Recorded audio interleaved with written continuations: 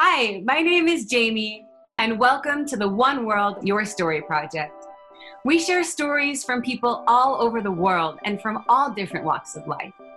Because here's the thing, no matter where you are on this wild planet, and no matter what journey you have already been on, we all have our own unique story, which brings our own unique perspectives to the table.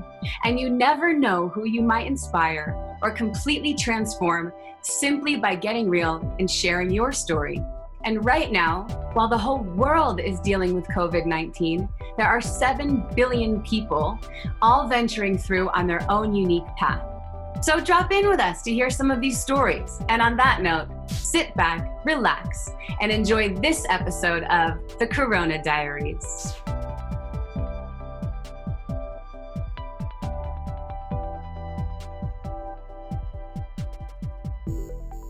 So today is August 10th, 2020, which is crazy to say out loud.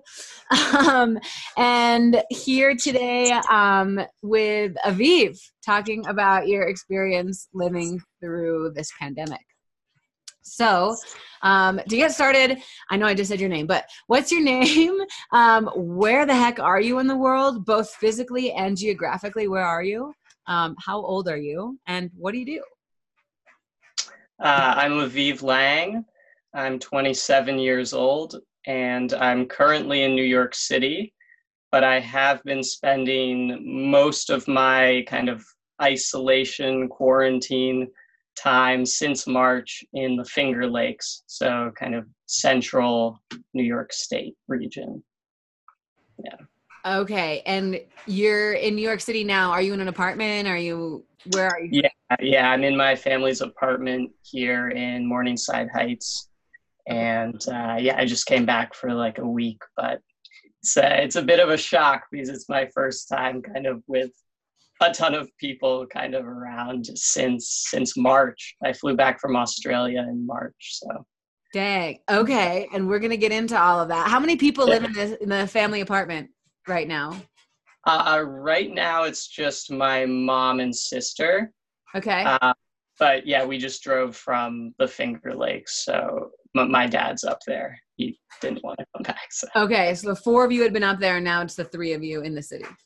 Yeah, but we're going back up there on Wednesday, so just a little. Okay, got it. And what do you do? Well, I used to work in advertising. I was a strategist, and I worked in advertising since I graduated in 2015. So I was doing that for 4 years. And I worked at a couple big agencies. And then I decided earlier, but May of 2019, I quit my job and I started traveling. My idea was, I would travel for a year. I would take this time to kind of invest in myself and explore the world and different cultures, which I always wanted to do, and kind of came to the realization of, what am I waiting for? This is as good a time as any.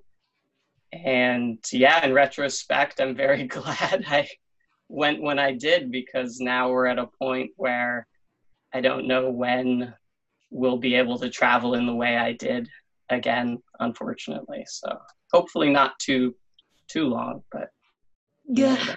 Okay, so you were working as a strategist, saved up some money, and decided, I'm going to go do this and live. You left May 2019, you said? Yes. Okay. And you got back in March? End of March, yeah. Okay, so you almost made it a year. And were you 27 when you left, or were you 26 when you left?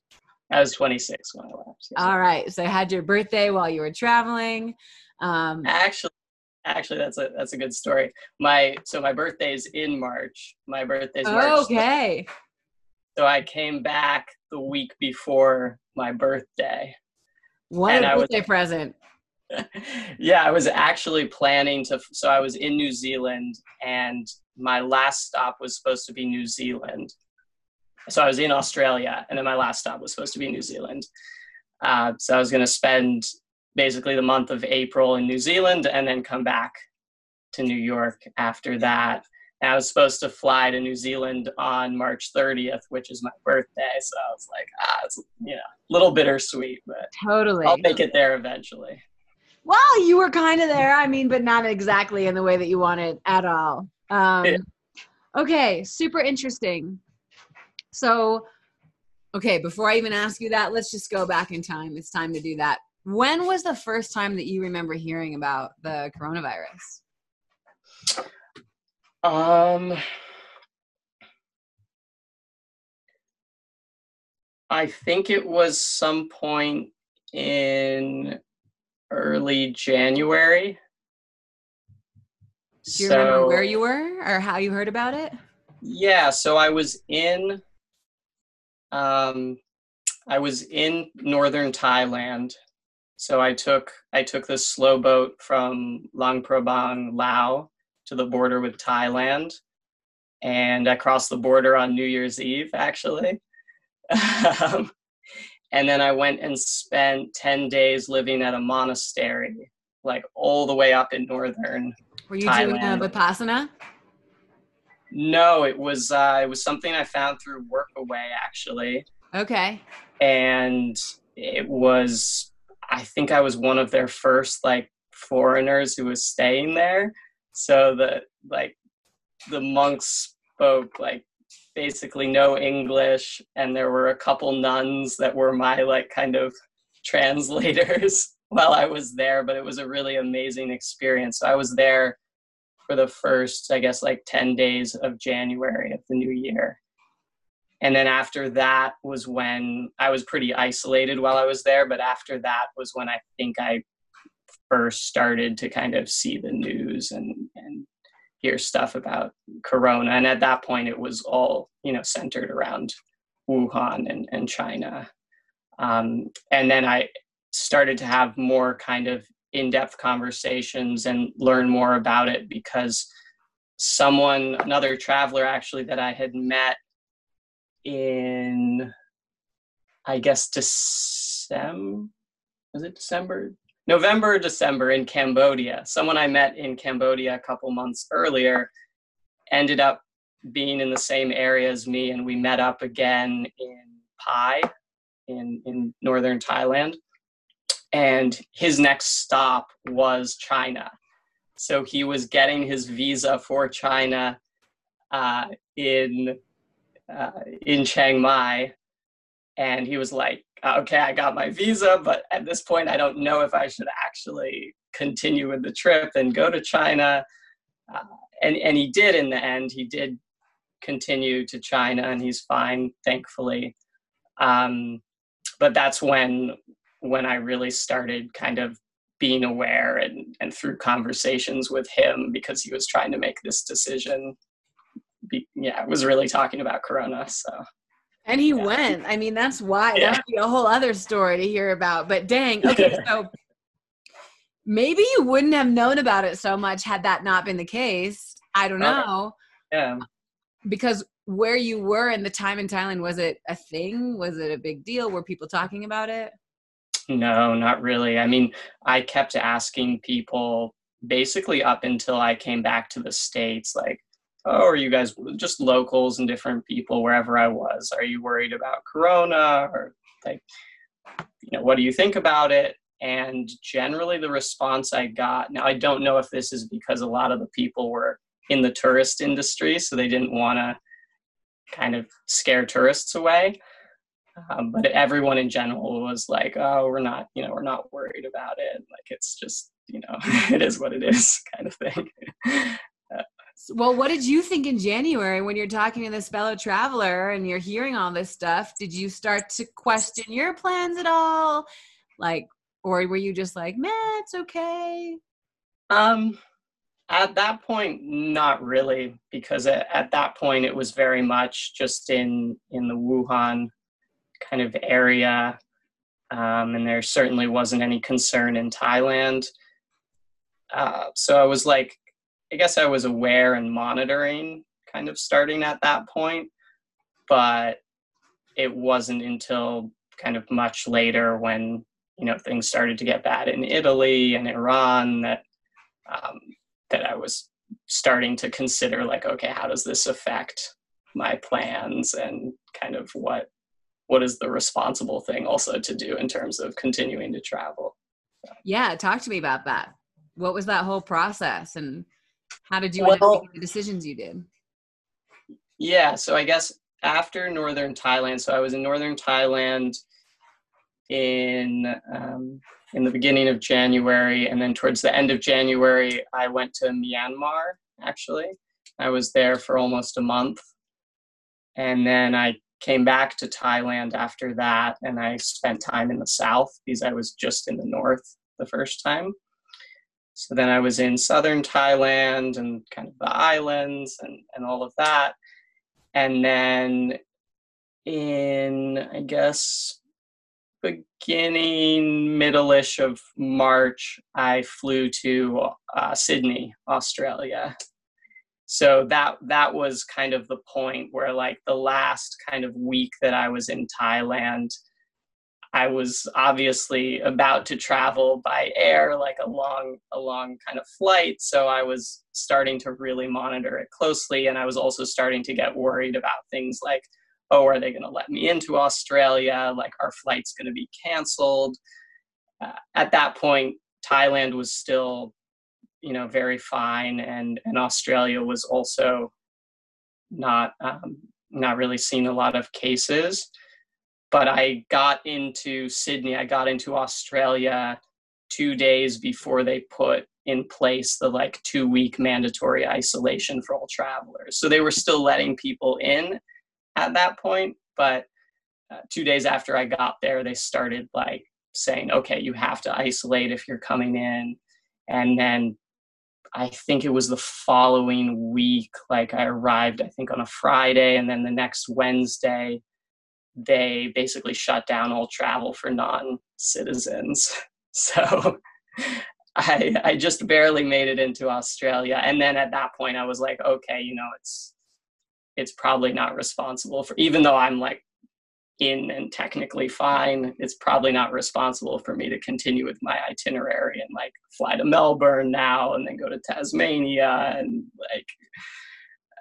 yes, and see all these people. Because I think the thing that was hard was Australia kind of felt like it was going to be a bit of a homecoming for me in a weird way, just because I had met so many people through the course of my travels who were in Australia at that time, and I was planning to meet up with them and not so much do sightseeing type stuff, but just reconnect with other travelers that I had met. So that was hard because it was basically Corona affects all kind of social interaction.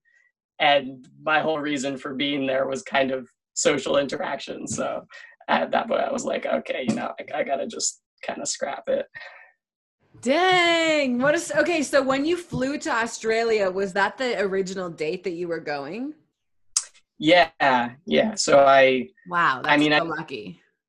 Yeah, I didn't book flights far in advance. So I'd only book that flight the week or 2 weeks before. Okay. Okay. But yeah, I just happened to luck out that it was a couple days before they shut stuff lucky. down. I travel the same way. You don't book a flight months in advance because who knows where you're gonna go, what's gonna happen. Flexible. Maybe you want to stay somewhere. So. Okay, so you make it to Australia. By the way, what did it feel like as an American at that time? Did that ever feel different or weird? Were you talking to your family back home? Let's say that week that you were in Australia or beforehand? Yeah, I was obviously following kind of the progression in the US on my own, but it was really only that week, when I was in Australia, that I started seriously talking to my family, and I was like, okay, maybe I should come back, and kind of trying to gauge how it was going here, because at that point it was getting really bad in New York City. And that was another thing. It was it makes sense. This is a time that I want to be with my family, but it also doesn't make so much sense to go to New York, which at that time was literally like the center of Corona. So, bless you. Thank you. No, it's funny because I have a friend, well, a bunch of friends that were traveling, but my friend Jade was in Bali, and she's like, should I come back? Like, what's safer? Yeah. I don't know. I want to be by my friends and family, but am I ever actually going to be able to see them? Like, will we be together? Like, what is going to happen? So how did you end up making the decision, hey, I'm going to leave Australia? Because I know some people that actually stayed there. By the way, they're in much better shape right now. I know.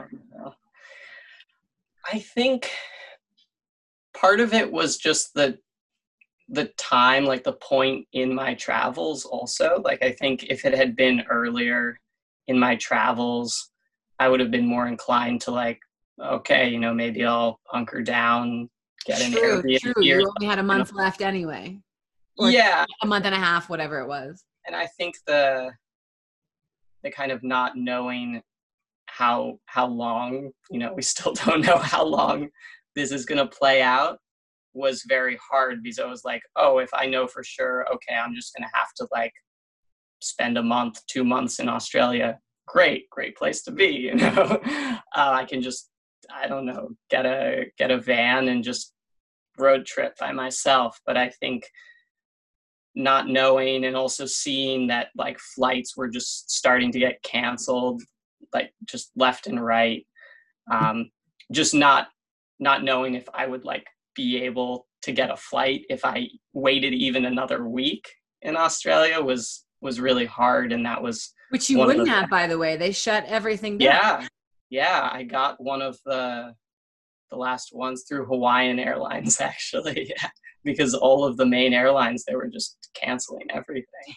And what was it like to fly at that time, to come back to the US? And it was weird because I went to the airport in Sydney, and yeah, there were maybe like a handful of flights leaving. Like, that's a big airport. And then I think the weirder thing was, at that point, I think it was like the 24th of March or something. I flew from Sydney to Honolulu, and then Honolulu to JFK, New York City. And I wasn't screened like at all, which was the concerning thing, because I was kind of worried for the opposite, because it was a few days earlier that there were all those photos of JFK with people like packed into the hallway waiting for like 6 hours to get through like immigration and security. So I was like, that seems like the worst situation. You're stuck in like an enclosed space with people who have come from all over the world. Yeah, so I was thankful that it was kind of a very smooth and seamless travel process, but it was also kind of concerning that like I wasn't screened at all. I mean, I was kind of concerning. I mean, I talked to this woman who literally flew to LA, I want to say February, I can't remember, from Shanghai. Mm-hmm. And the only question that she was asked is, well, do you have a fever? And were you in Wuhan? That was it. Yeah. No screening. So she comes in and it's like, and we wonder, like, I mean, I don't think anyone's wondering anymore, like why things are the way, but yeah, that's concerning for 1,000 reasons. You're like, I don't want to be packed like sardines, because that's clearly uncomfortable, and yet you should be doing more than this. Like, what is going on? And by the way, well, you were in Australia, so maybe it was less of a culture shock because they're more aligned, I guess, with US culture, if you will, compared to like Thailand, for example. Yeah. Or Myanmar. But not only are you coming back to the United States after being away for almost a year, you're coming back at a crazy time. I mean, what was that like? Well, I basically went straight into isolation. So my dad picked me up at JFK, and then we drove straight to our place in the Finger Lakes. Were you wearing a mask, by the way, when he picked you up? Was he wearing a mask? Yeah, I was. Yeah, we were wearing masks, and I had like a whole get up. I had gloves.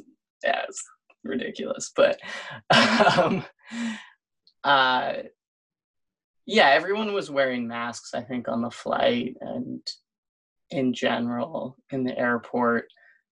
But yeah, we basically drove straight upstate, like 4.5 hour drive. So the rest of my family was here in the city. So like I wasn't so happy about like potentially exposing my dad, but it was like that was a way for us to kind of try to minimize it. Like I would basically go upstate, and it's obviously outdoors and more space to not be confined in a New York City apartment. Absolutely. Yeah, so we went up there, and I kind of, waited out 2 weeks there. So, okay, you didn't really have that culture shock of being in Manhattan and like, whoa, and No. probably feel it being in upstate as much. Yeah, not at all. Like I didn't see anybody while I was up there for months besides my dad. I came back in April actually for a few days with him to New York. And that was the first time that I felt kind of like how much the city had changed. Like that was still like full on like the worst of the first wave. And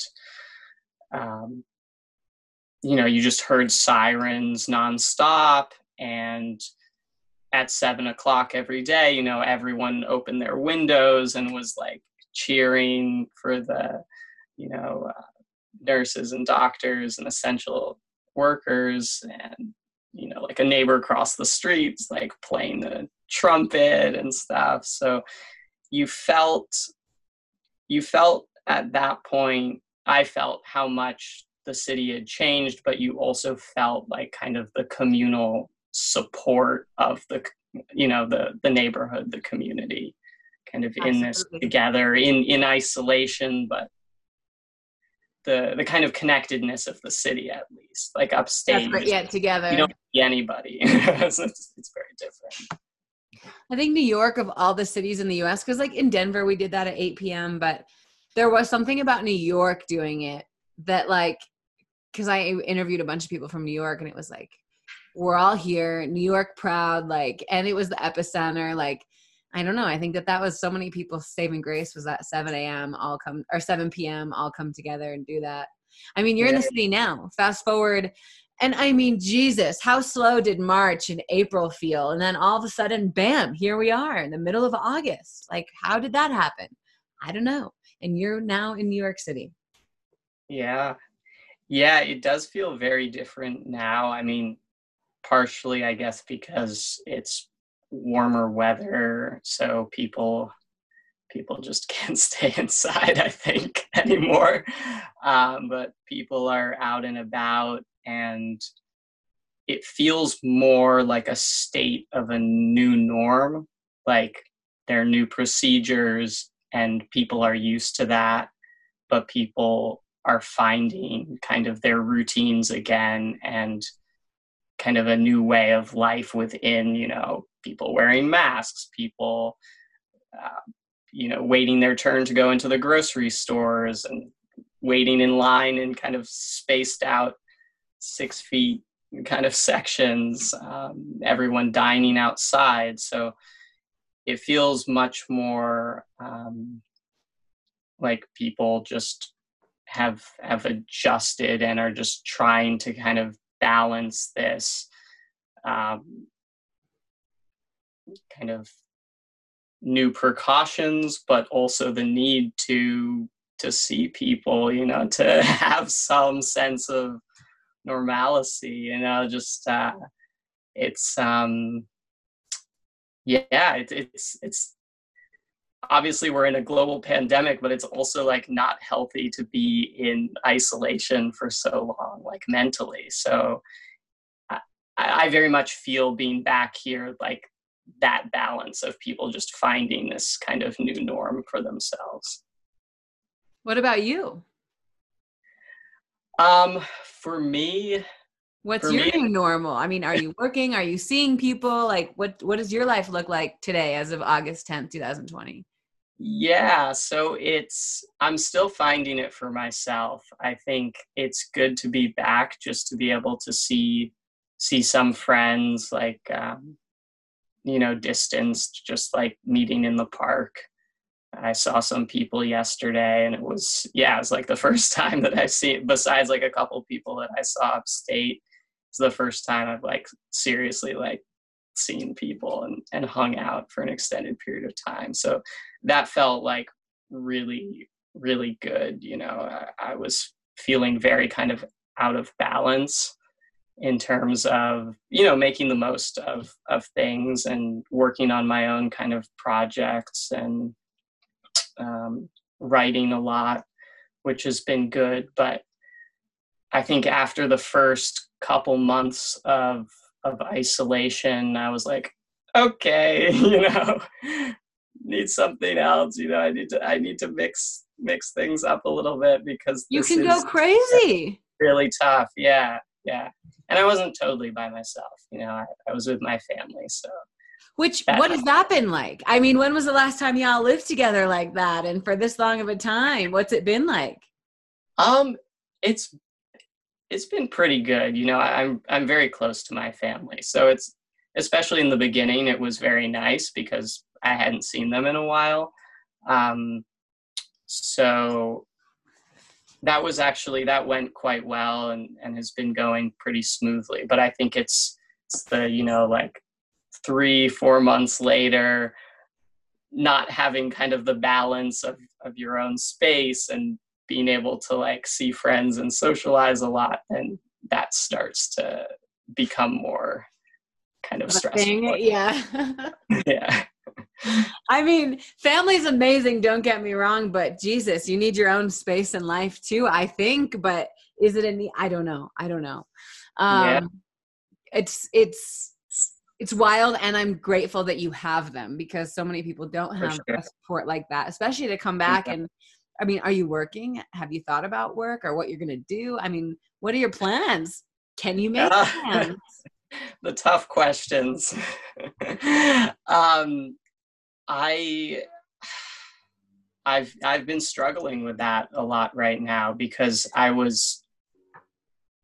in one sense, it's kind of the best time to continue this kind of self-reflection and figure out what's next for myself. But in the other sense, I was kind of anticipating spending the last month of my travels kind of seriously thinking about that for myself and reflecting. So to suddenly kind of come back, obviously isolation is great for that, and I've done that, but I also feel like I didn't fully kind of process that kind of transition back.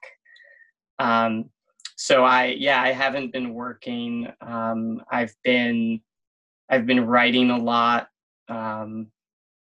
of kind of reflection and stories from my travels. And I'm a filmmaker, so I've been working on a lot of film projects, ideas that I kind of had while traveling that I didn't kind of actually put together or complete.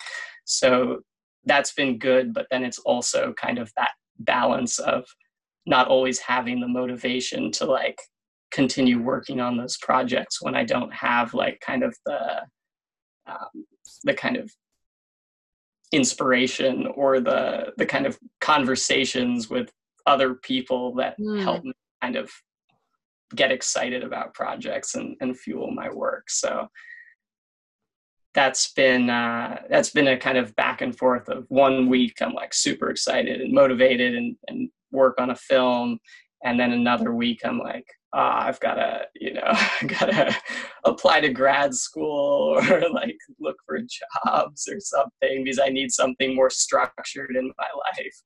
But it's like, okay, grad school, online, in person? No, definitely not this year. Yeah. What kind of job? Like, there's all of these questions. And anyway, Yeah. I know those are hard questions, and it's really hard to plan right now. We have no idea what's going to happen.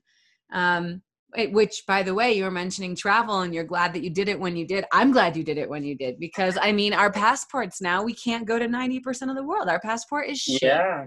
It is painstaking for me.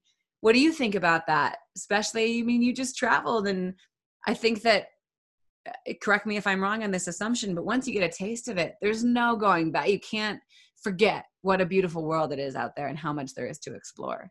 And now it's completely taken away from us. Yeah.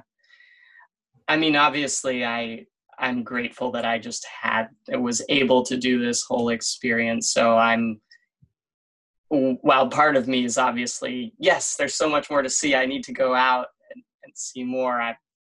I'm totally understanding and fine with taking this time to wait. You know, I can wait a year. Do you think it's just going to be a year? Back. I hope so. You know, I'm hopeful that by next spring we'll be back to some state of new normal, you know, whatever. I mean, look at the United States, Aviv. Every month that you've been back, has it not gotten crazier and crazier here? And I mean, when you left in May 2019, so many things didn't look like they do here. I mean, we're not just going through one pandemic here, one crisis. Like, there's a lot going on. And what is that all like to process coming back to this? I'm going to call it a shitstorm. Yeah, I think, I mean, it's not necessarily good or bad, but I am curious to see what the new norm is. You know, when we reach whenever that is, that day that it's like, okay, we don't have to worry so much about Corona. Hopefully it will be sooner rather than later.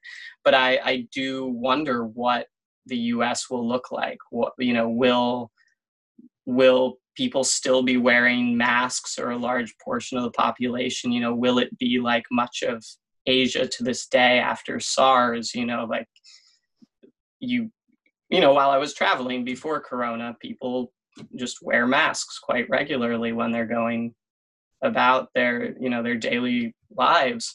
So I do wonder what kind of the cultural impact, what the foundational kind of behaviors that will remain with us. I mean, there's literally no way that there won't be long-lasting impacts like that. No, for sure. Yeah. And I studied in college, I studied behavioral economics. So I'm very much interested in kind of the social psychology of the cultural impact and the things that affect people's decision making and choices. And I think we're in a kind of pressure cooker of, you know, usually these things take years and years to evolve and change, if they ever do. And it's crises like these that accelerate that process. And really accelerate. Really interesting. Yeah, again, not necessarily bad, not necessarily good, but just what will those new kind of norms be? What will it? And by the way, I mean, the behavioral economics behind spending right now and Americans, and the infusion of money and the unemployment. I mean, and the credit that we've already, it's going to be insane to see what happens. It really will. And okay, on that note, I'm gonna switch gears just ever so slightly. Just make sure I get these questions in time, and then we can dive into some more stuff if there's time. Sure. These are questions that I ask everyone, and really curious from you as a traveler is, you know, first of all, if you could predict the future, Aviv, when are we getting out of this? And I remember, by the way, when I started doing this in March, so many people were like, August, September. We're definitely not out of it. Yeah. I'm going to say, you know, May's when I originally left, so I'm going to say May 2021. May 2021. Okay, so that's 8 months, 9 months, more or less, something like that. Yeah. 3/4 of a year. Okay, let's see what happens. May 2021. when we're all looking back on all of this, and I say we, I mean globally, the world, who are we going to look at as the country that handled it the best? Who's the golden child? And who is the golden fuck up? Oof.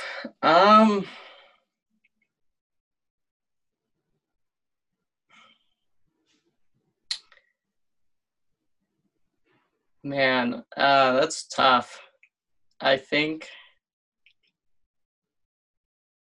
it's so hard because obviously so many factors go into different countries' responses.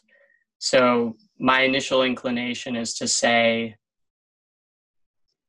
countries in Europe like Germany and the Netherlands and countries like that, but it's also a lot easier for countries like that because they're smaller, they're generally very wealthy countries, and they have amazing kind of healthcare infrastructure.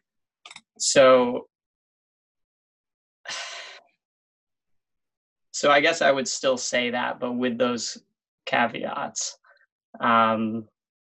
I guess also along those lines, kind of like South Korea,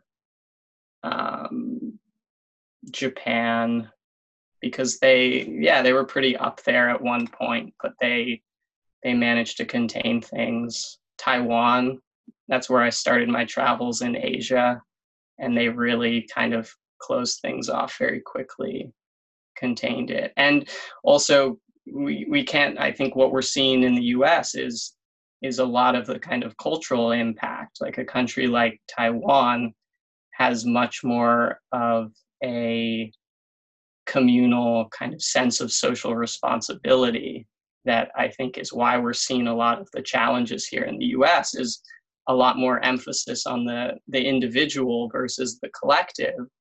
And the effects of that is that, you might be thinking about yourself, but you're endangering the community. So I think countries that already culturally have more of a sense of the communal were able to handle it better. Yeah, I mean, look at like Switzerland, for example, right? And Sweden and I don't know though, like I hear what you're saying completely and fully. And by the way, your opinion is your opinion and it's valid. And I just think like, look at the Netherlands is a little bit more socialistic, but Germany, Spain, Italy, they're not socialist countries. They definitely have different healthcare structure for sure. But in a lot of ways, it was like, okay, first world country, a lot of similarities economically to the US in a way, like the whole EU. I mean, there should have been no reason that they did so much better than the United States, I think, especially when thinking about the individualistic society, because in a lot of ways, those countries very much are, I think, in the same way as the US. However, what I think is different is that the knowledge, by the way, and those countries are so much older. They have been through some stuff before. There's some history there, but they're also more worldly, choose to actually educate themselves about the rest of the world and not just look at themselves. Whereas I think the US, I mean, there's so many people that have, not only have they never been out of the country, they've never been out of their state or their own. Think about New York. How many people from Long Island have literally never left Long Island? And we're just like in these bubbles and have so much freedom and privilege here and take it for granted. Freedom, can't tell me what to do, blah, blah, blah. Sometimes we need a little bit of structure. Like you were talking about grad school, for example. But it's a bit of both, though, just to finish on that. Like in one sense, you have a large portion of the US that hasn't had that kind of worldly exposure, which I think is so valuable of traveling to other countries that, think about how, I don't know what the number is, but it's a large portion of the US population that doesn't even have a passport. Just never has gone through that process because they haven't had a need. But then you also have the other portion of the US population that travels so much. and those kind of globalized threads that in a pandemic become the spread of the pandemic, because I stayed in touch. I taught English for a week and a half when I was in Myanmar, and I stayed in touch with some of the teachers and students there, and I was, texting them and seeing how they were doing, and they were like, yeah, we're fine, we don't have very many cases. And I think it's a lot easier for some countries to just kind of shut down those kind of global connections because there maybe aren't as many to begin with.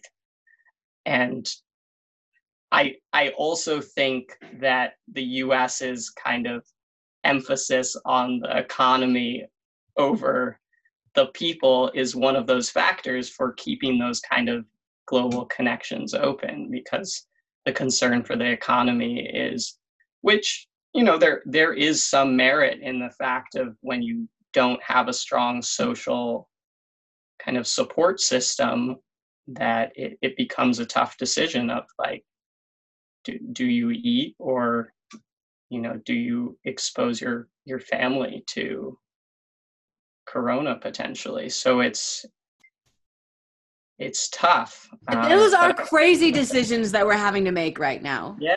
Crazy decisions. And what you just said about the economy versus the human versus that's been a really big thing in the US, especially with the current political situation that we have going on. And it's just wild. It's just wild, wild, wild. Okay, so you answered the question about who's crushing it. Yeah. Who's the golden fuck up? Yes.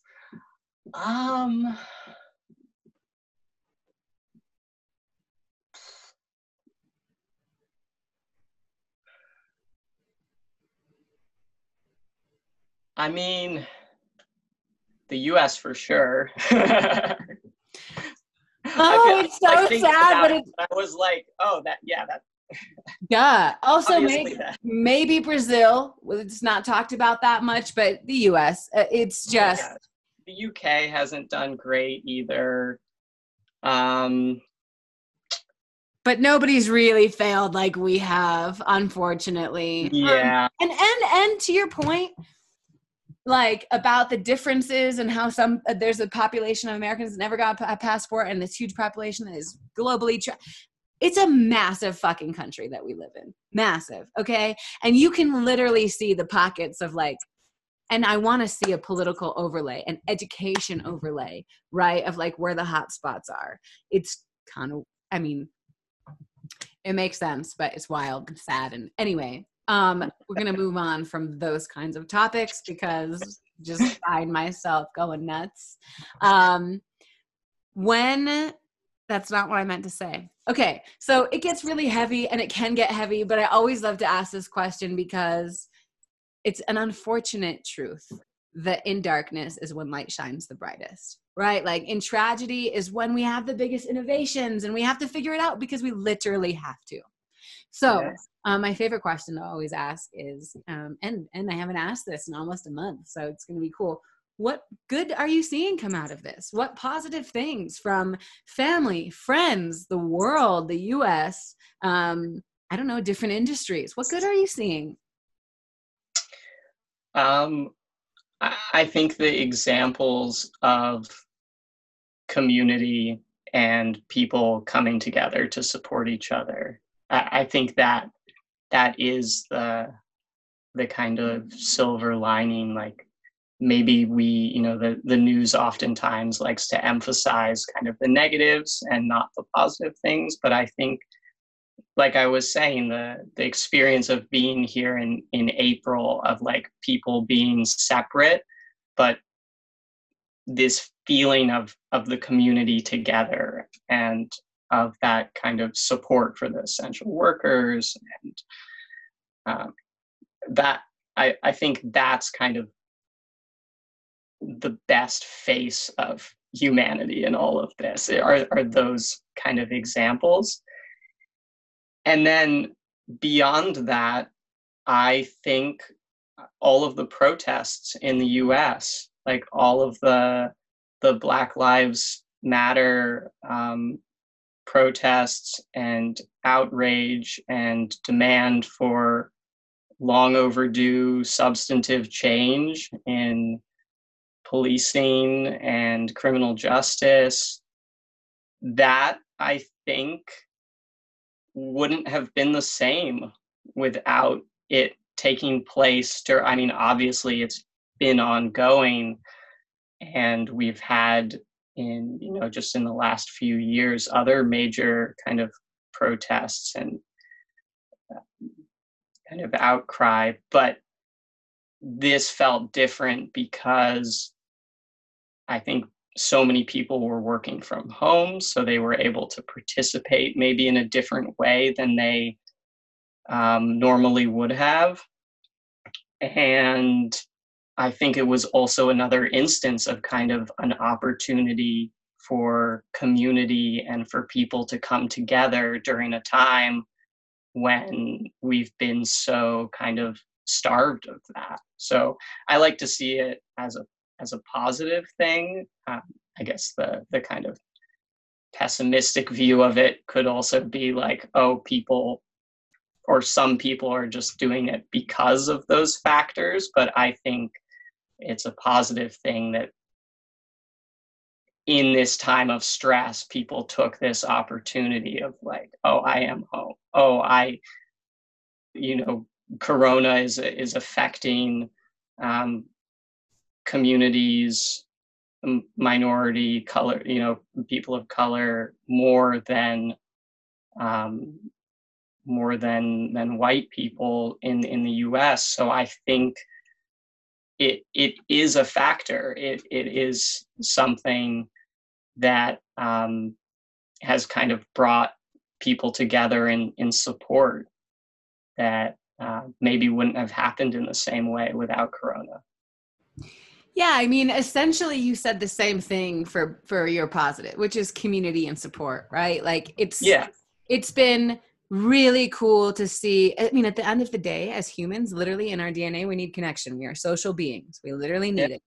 And it has been so beautiful to see the ways in which people have connected. I mean, and support, right? The 7 p.m. thing in New York. That is the perfect example of that. People cooking for each other and going out of their way to do favors and connecting with family and friends they haven't talked to in years. It's been really checking in on elderly people. 100%. For them. Yeah. 100%. It's beautiful. And the support of the Black community, of our brothers and sisters, the support of a lot of different communities right now actually is really incredible. And you're right. There's definitely people that are just jumping on the bandwagon to do it, but who gives a shit? The fact is they're doing it. It's supportive, and it is absolutely a good thing. And I think it's like that pressure cooker you were talking about earlier. It's not just that this has been going on and all of a sudden it's like people's mental states are just not, I mean, nobody I don't think is on fully solid ground right now. And I'm more inclined to be outraged, and it's going to be really interesting to see what happens. It ain't over. It's far from over. There's been, I think, so many blind spots uncovered for people, and you can't unlearn this stuff. So it's going to be wild come May 2021 to see where we're at and what that new normal looks like. And thank you for sharing all of that. I know as the support and the community that you feel instantly while traveling, you're alone, but you're never alone. To feel that in some regard here is quite lovely. I love it. So that's really all I have for you in the last couple of minutes. Is there anything else that you would like to share on the record about your experience living through this time in history, Aviv? I think going off of the thing you just said about like the experience as a traveler, and we were also talking about, just speculation of what the new norms may be for better or worse. One thing that I really do hope doesn't change is the kind of openness to strangers and meeting new people, because I think one of the wonderful things about traveling that I'm starting to miss now is just all of the random interactions, and you just arrive in a new place and suddenly 5 minutes later, you're having some weird random conversation or learning something about someone in a place that you knew nothing about before. Meeting Harry and Kayla. Exactly, you know, just randomly meeting on a boat to a dragon boat race. Yeah, in Laos. So that kind of thing, I hope there isn't a kind of cautiousness or apprehension to kind of meeting and interacting with strangers when we are in, May 2021 and things are in a new normal. Because I think whether what I learned is, for me, it mattered much less where I was in the world, in what country, in what town, and if I was in a big city or a small rural place, but it really mattered much more like who I was with and the people. 100%. And that can happen close to home or far away. It doesn't really matter, but it does require a certain openness on all people's parts to that kind of interaction and that conversation and that space. So I hope with the just, masks also as just a physical barrier to seeing body language and kind of facial expressions, and obviously social distancing, and understandably, talking to a stranger, you don't know their level of precaution during this time, so it makes sense. But I hope that's something that comes back. That's not one of the new norms that we close ourselves off to other people. I couldn't agree with you more. I meeting new people and having those chance interactions is one of my favorite things about life. And we will continue to make it happen. We're doing it literally right now.